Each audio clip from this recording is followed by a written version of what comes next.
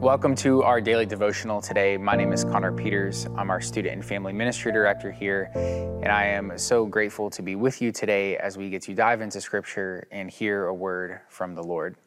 Our scripture today comes from 1 Corinthians chapter 5, beginning with verse 9. Hear the word of the Lord. I wrote to you in my letter not to associate with sexually immoral persons, not at all meaning the immoral of this world, or the greedy and robbers, or idolaters, since you would then need to go out of the world. But now I am writing to you not to associate with anyone who bears the name of brother or sister who is sexually immoral or greedy, or is an idolater, rivaler, drunkard, or robber. Do not even eat with such a one. For what have I to do with judging those outside? Is it not those who are inside that you are to judge? God will judge those outside. Drive out the wicked person from among you. And when any of you has a grievance against another, do you dare to take it to court before the unrighteous instead of taking it before the saints? Do you not know that the saints will judge the world? And if the world is to be judged by you, are you incompetent to try trivial cases? Do you not know that we are to judge angels, to say nothing of ordinary matters? If you have ordinary cases, then, do you appoint as judges those who have no standing in the church? I say this to your shame. Can it be that there is no one among you wise enough to decide between one believer and another? But a believer goes to court against a believer, and before unbelievers at that? In fact, to have lawsuits at all with one another is already a defeat for you. Why not rather be wronged? Why not rather be defrauded? But you yourselves wrong and defraud, and believers at that. Do you not know that the wrongdoers will not inherit the kingdom of God? Do not be deceived.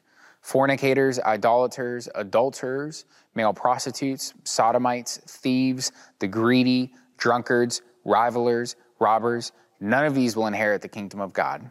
And this is what some of you used to be. But you were washed, you were sanctified, you were justified in the name of the Lord Jesus Christ and in the Spirit of our God.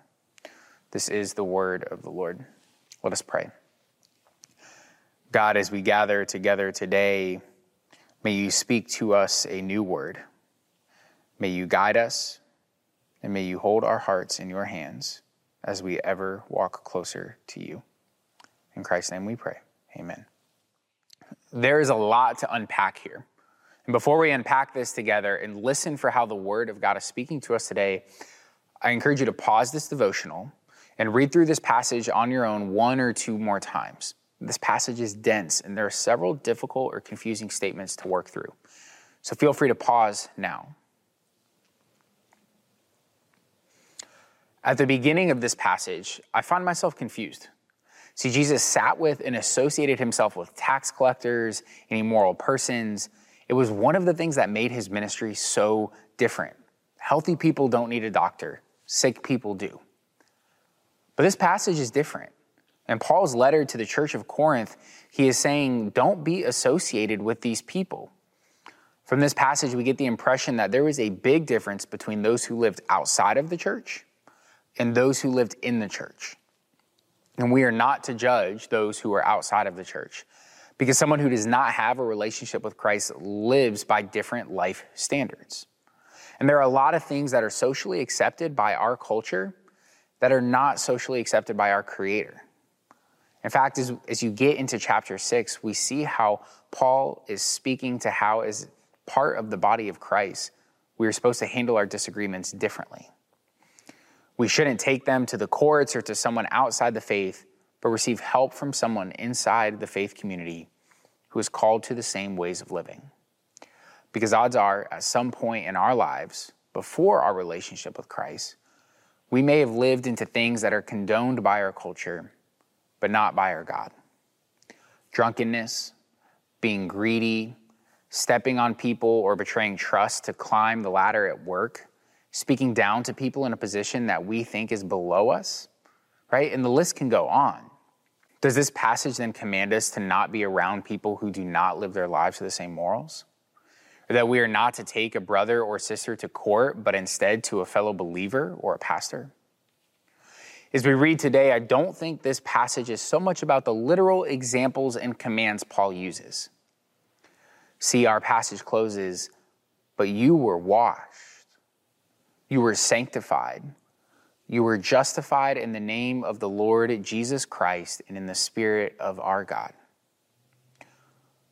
More than these specific examples, this passage tells us we are made new. Because we are made new, we are set apart. Whether we want to admit it or not, as part of the body of Christ, we are called to a higher standard, one that goes beyond the morals of our society. Paul was concerned with the church of Corinth's ability to live differently, to lead their community by example.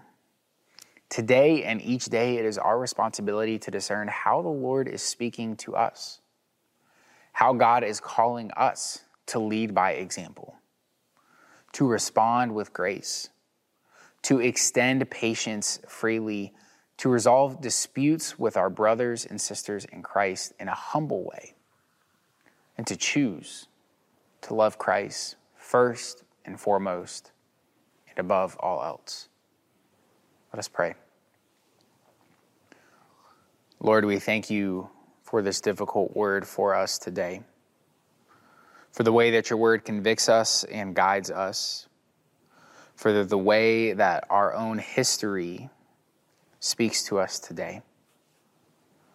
God, help us to live into who you have called us to be.